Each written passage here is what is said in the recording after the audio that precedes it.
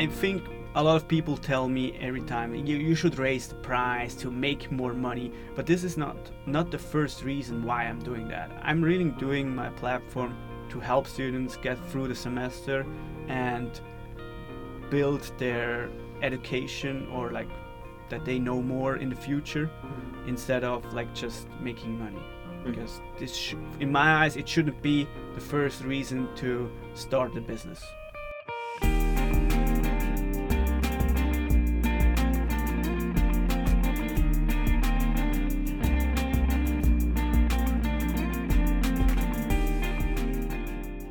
Hey, Dominic, I just want to say, like, we're excited to have you here and to share with our listeners.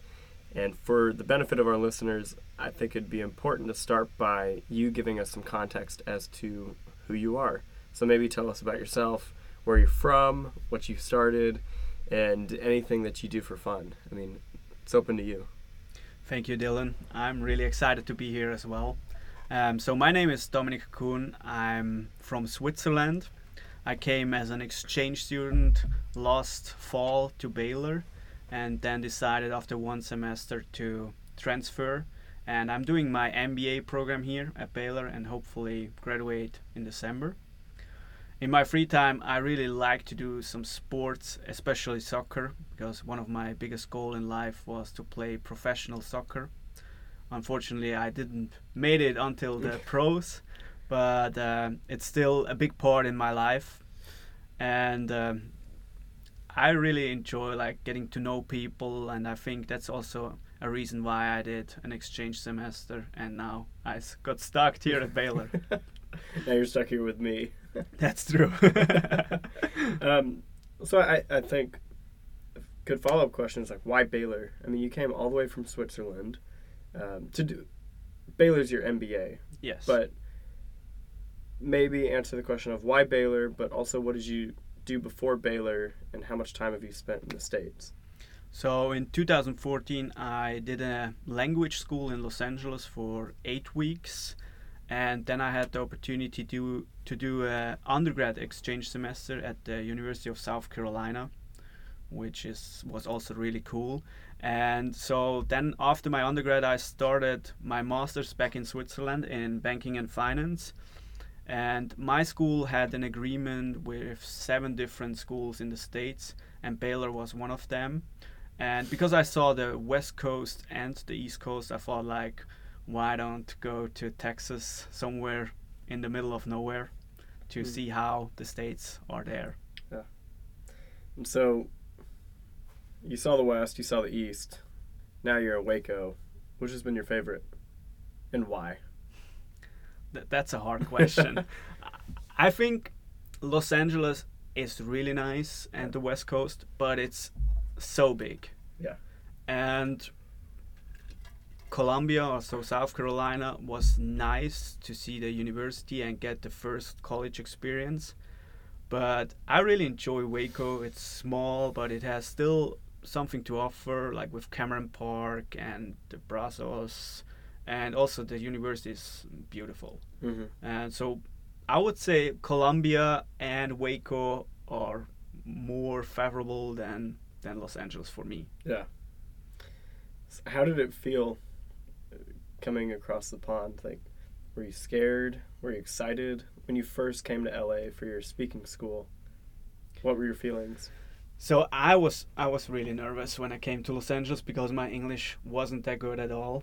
Mm-hmm. I mean, it's still improvable, but then it was really hard because I left home like almost for the first time, or like the way in between my family and I was big, and also the time spent. I mean, I've been away for like a week or two during my soccer career for like trainings camps, but never like 8 weeks alone in another country with no one else, and I knew nobody.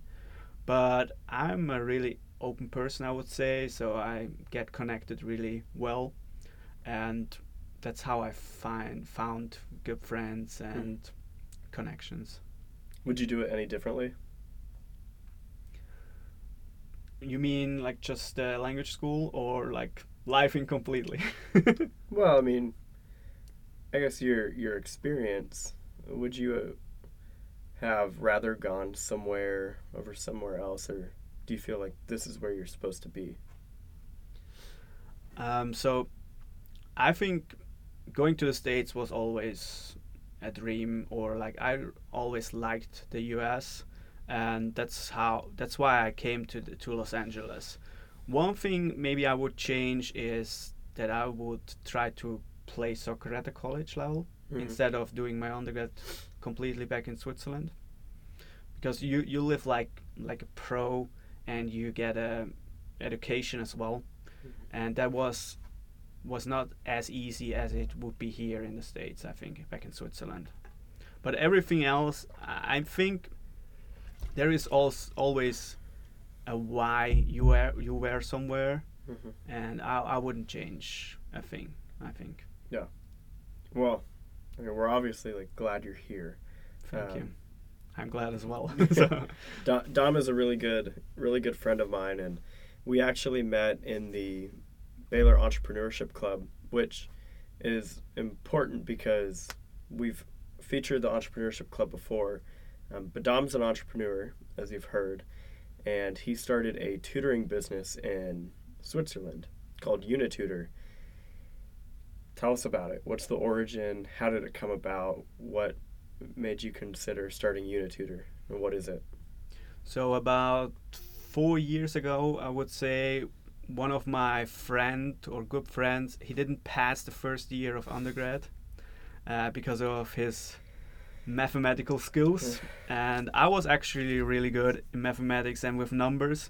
So he had to redo his first year and called me always about how he can solve this question and why he has to use this formula. And in Switzerland, it's really common that a professor, or like all professors at one university, use the same book. And in our book at my old university, there was only the exercise and the solution as a number, but no way between and no explanation at all. And so he called me all the time and asked me, and I tried to explain him how he can solve the exercise. But on the next day, he called me again about the same. And so I started recording a video, just holding my phone, and wrote down on a paper how he can solve this, so he could rewatch it every time and don't have to stress me out. I mean, I like to call him and like talk to him, but sometimes if he asks you the same questions like 5 times, you think like, come on, write it down. Yeah. But and that's how the idea came up. So he said one day, this would be really cool if we have a platform or something where we can watch these videos and there is some explanations. And then I started some videos and created a cheap looking website and gave him access to all the material, and then he sent that out to some friends who were in the same situation as he was. And then they also said like, hey, I would pay for that. And then I started to record the videos like almost, or try to be as professional as I could, with a logo and an intro video. And then I recorded like 150 videos about the whole book. So theoretical backgrounds and like when to use which formula. And then each exercise I recorded a video and created a website, and now students can sign up for a small subscription fee to get access for the whole semester. And then every year I upgraded with some new classes like Mathematics 2, Statistics, Financial Accounting, Management Accounting. And yeah, it's going pretty well. So I'm really happy about that. So it's a subscription-based service. How long did it take for you to record that initial 150 questions? I would say it was about 2 months or even more, because it was my first time recording stuff like that. So I had to get used to all the programs and how to cut all the things together and program the website that everything works automatically, and only the students who sign up for Mathematics 1 have access to Mathematics 1 instead of like have access to everything else as well. And so the first class was actually really difficult and took me like I would say 2 to 3 months. And now, since I'm used to it or like get better, I think it would take me maybe 1.5 or 1 month. Yeah. So, I mean, you had told us that the purpose of you starting Unitutor was because you had this friend who was struggling through mathematics. At what point did you think that you could monetize and actually like do this as a job, start this business? So I really enjoy helping people. Also, even if it's not a student, I think if you help someone, it is always a pleasure for you, and it helps the other person. And I think that's the important thing about my platform as well. And the money will follow you if you do something good. It will help the person, and it will come as monetize or like as money back to you. And I thought about first if there are just some subscription, I would be happy because I could help them to get through the class and get to the next semester, because it's really important to pass the class if you want to go to the next year. And if I can help students to do that, that is already a big achievement for me. And now it's going pretty well, so I have a lot of subscribers already, and this makes me even more happy. But I think it makes me more happy to see that a subscription comes in than the money on my bank account. Yeah. Well, because a subscription for you is someone who's getting the help that they need. Yeah. Yeah. I like to say like I built or I helped develop future leaders in Switzerland. Yeah. Well, it's kind of a big statement, but I mean even like small parts help everyone. So. Mm-hmm. And is it just you, or do you have a team? So it is actually like just me, or I build up everything, and now I'm employing like 4 students on an hourly basis for private tutoring, because that's also an offer I had on my website. Mm-hmm. But it is mostly like just me, and get sometimes some people around me to help me, but the big part is what I'm doing. So how do you manage that and your personal life and your MBA program? I mean, how do you do it? So because the business is already running, it's a lot easier than when I started. But I spent like my whole semester break to start the business, and didn't went on holidays during that time, and reduced my time with my girlfriend. I bet she loved that. So on one side, I don't think she loved that, but she saw my determination about this goal, and I think she's proud of that as well. But on the other side, I mean, everyone likes to spend time with his or her boyfriend or girlfriend, but now as she sees also how it helps students, I think she's also proud of that. Mm-hmm. And right now, I mean, it takes time, because it's my baby, I would say, or like it's something I really enjoy doing. It doesn't feel like actual work. Mm-hmm. It's more like a hobby which can help students and also bring some money on the side as well. Mm-hmm. So that's how I get everything under one hat, I would say. Yeah. What was the most challenging thing about starting Unitutor? I would say if I told people about my idea, the negative feedback, like, I don't think that will work at all, or why you're spending so much time just for like a dumb idea. Mm-hmm. Or, I mean, students can watch videos on YouTube and it will help them as well. But the special thing about my platform is that it is specialized on my old university in Switzerland, because it uses exactly the books we used there, or we are using there. And because of the specialization on these books, it is more helpful than just a YouTube video. Right. How did that feel when people told you that it wasn't going to work?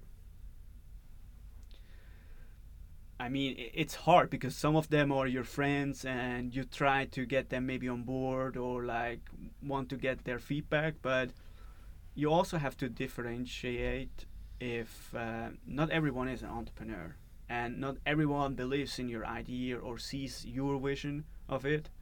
And I mean, even if the idea would have failed, you always learn something and that will help you in the future. I mean, you need to fail sometimes, and to run into stones or yeah. Yeah.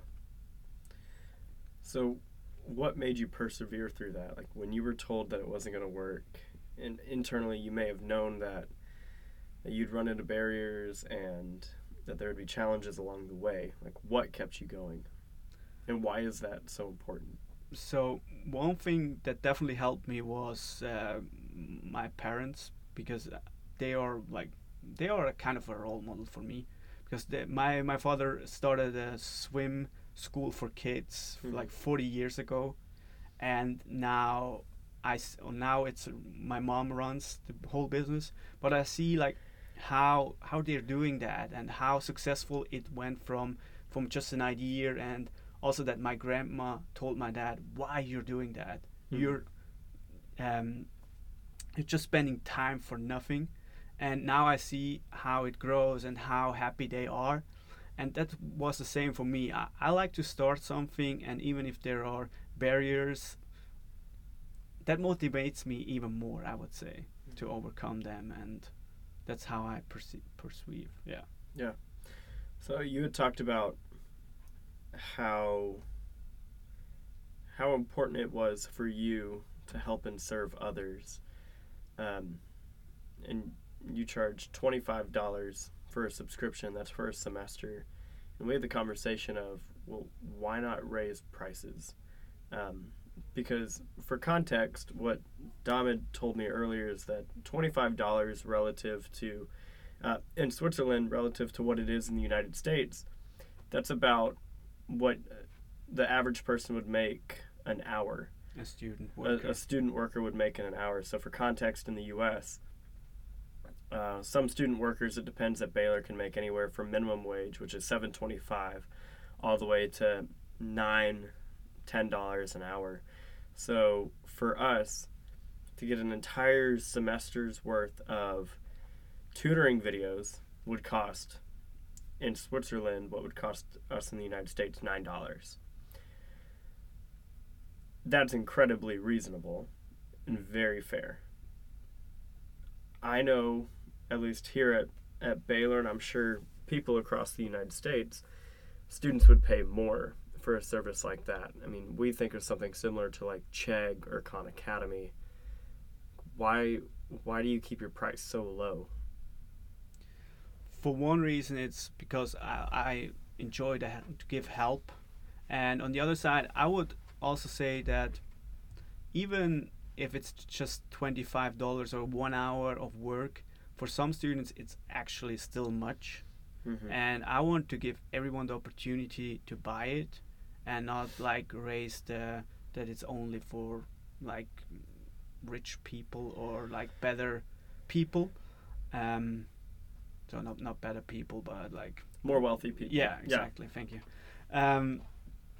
And I think a lot of people tell me every time, you should raise the price to make more money, but this is not the first reason why I'm doing that. I'm really doing my platform to help students get through the semester and build their education, or like that they know more in the future, instead of like just making money. Because this in my eyes, it shouldn't be the first reason to start the business. Do you think most people start a business to make money? I mean, making money is incredibly important. Like, you have to make money to operate. But is there some intrinsic difference between some entrepreneurs and others?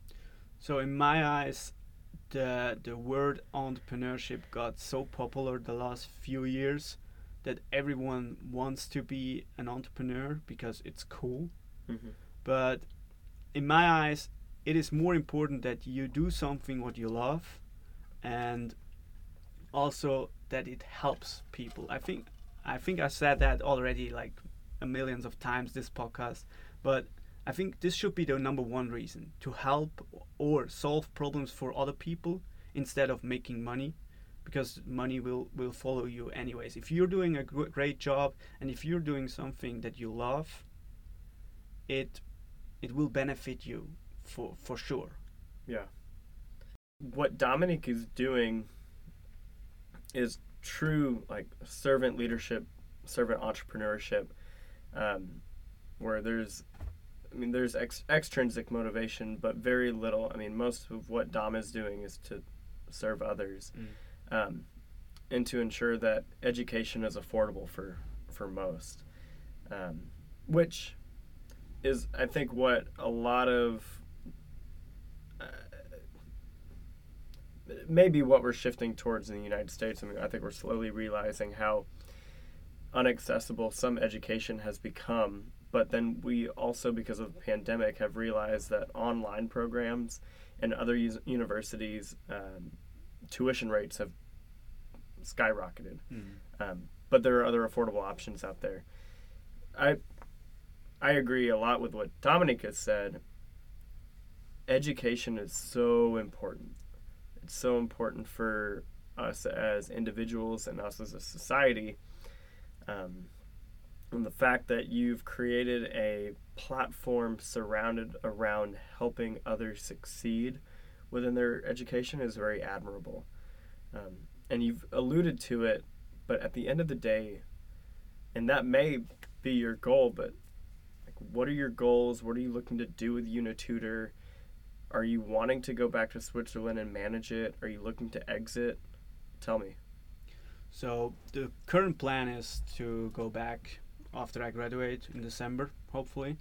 And then I would really enjoy growing UniTutor, even if it's like to another university, or maybe also a lower level, maybe high school.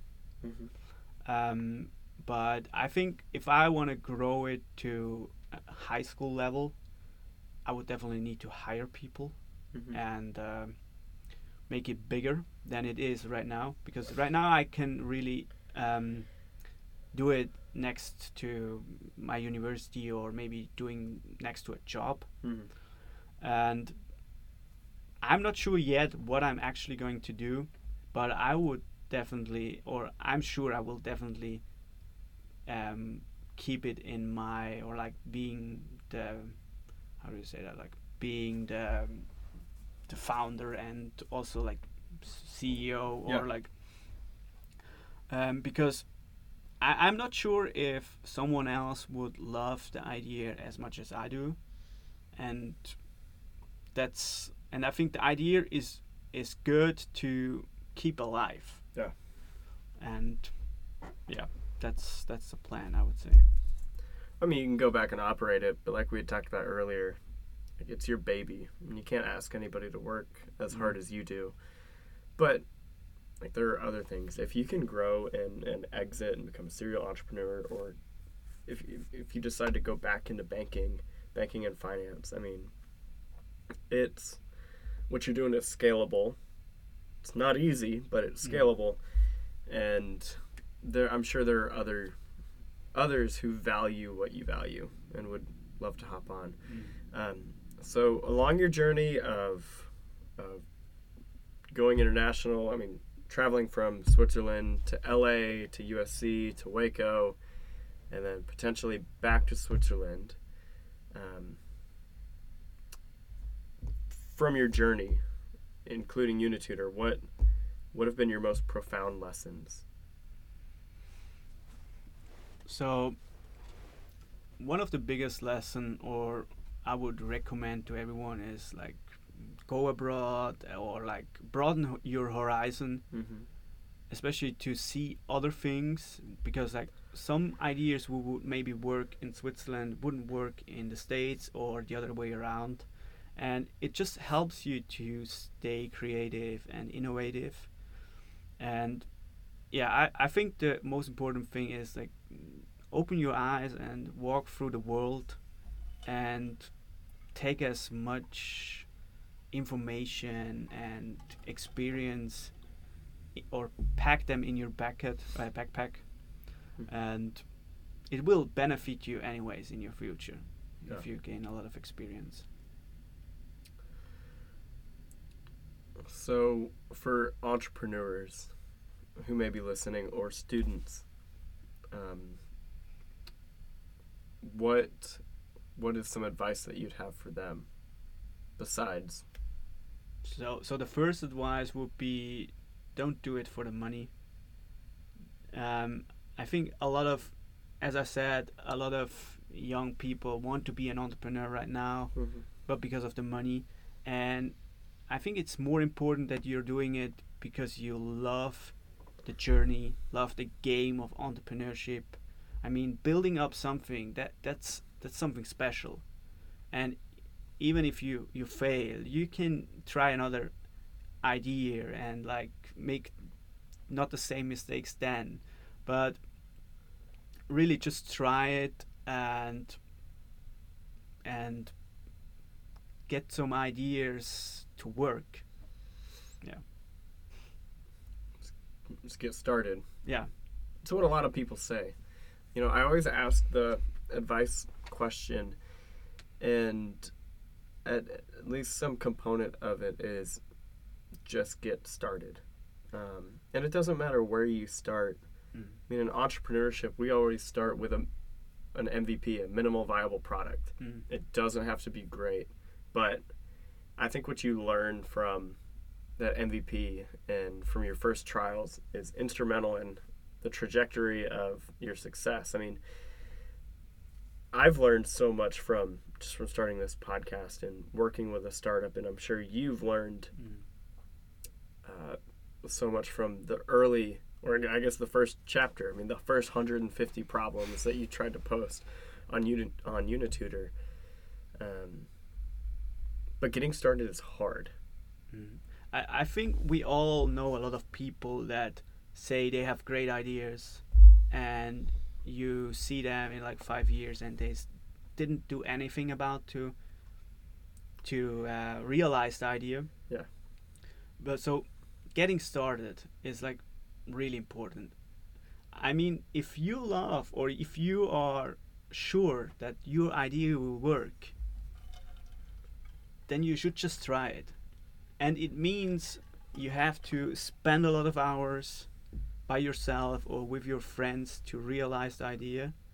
But when it works, it is great. I mean, you need just one idea that will work. Yeah.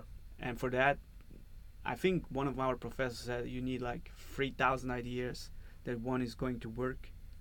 But if you never start with one, you never get to the one shot that will benefit you and like will work out. You miss 100% of the shots you don't take. Yeah, exactly. Wayne Gretzky. Yeah. And even if you fail, you fail. Yeah. So what? That's life. That's part of the journey as an entrepreneur. And I think that's also a big difference between Switzerland and the US. In Switzerland, it's more like if you fail with an idea, everyone says like, yeah, I've told you will fail. And here in the States, it's like, man, great, you failed. Let's go to the next one. And I think that's also a reason why I came to the US to study here entrepreneurship as a part of my MBA program. That's interesting. I didn't know that about Switzerland.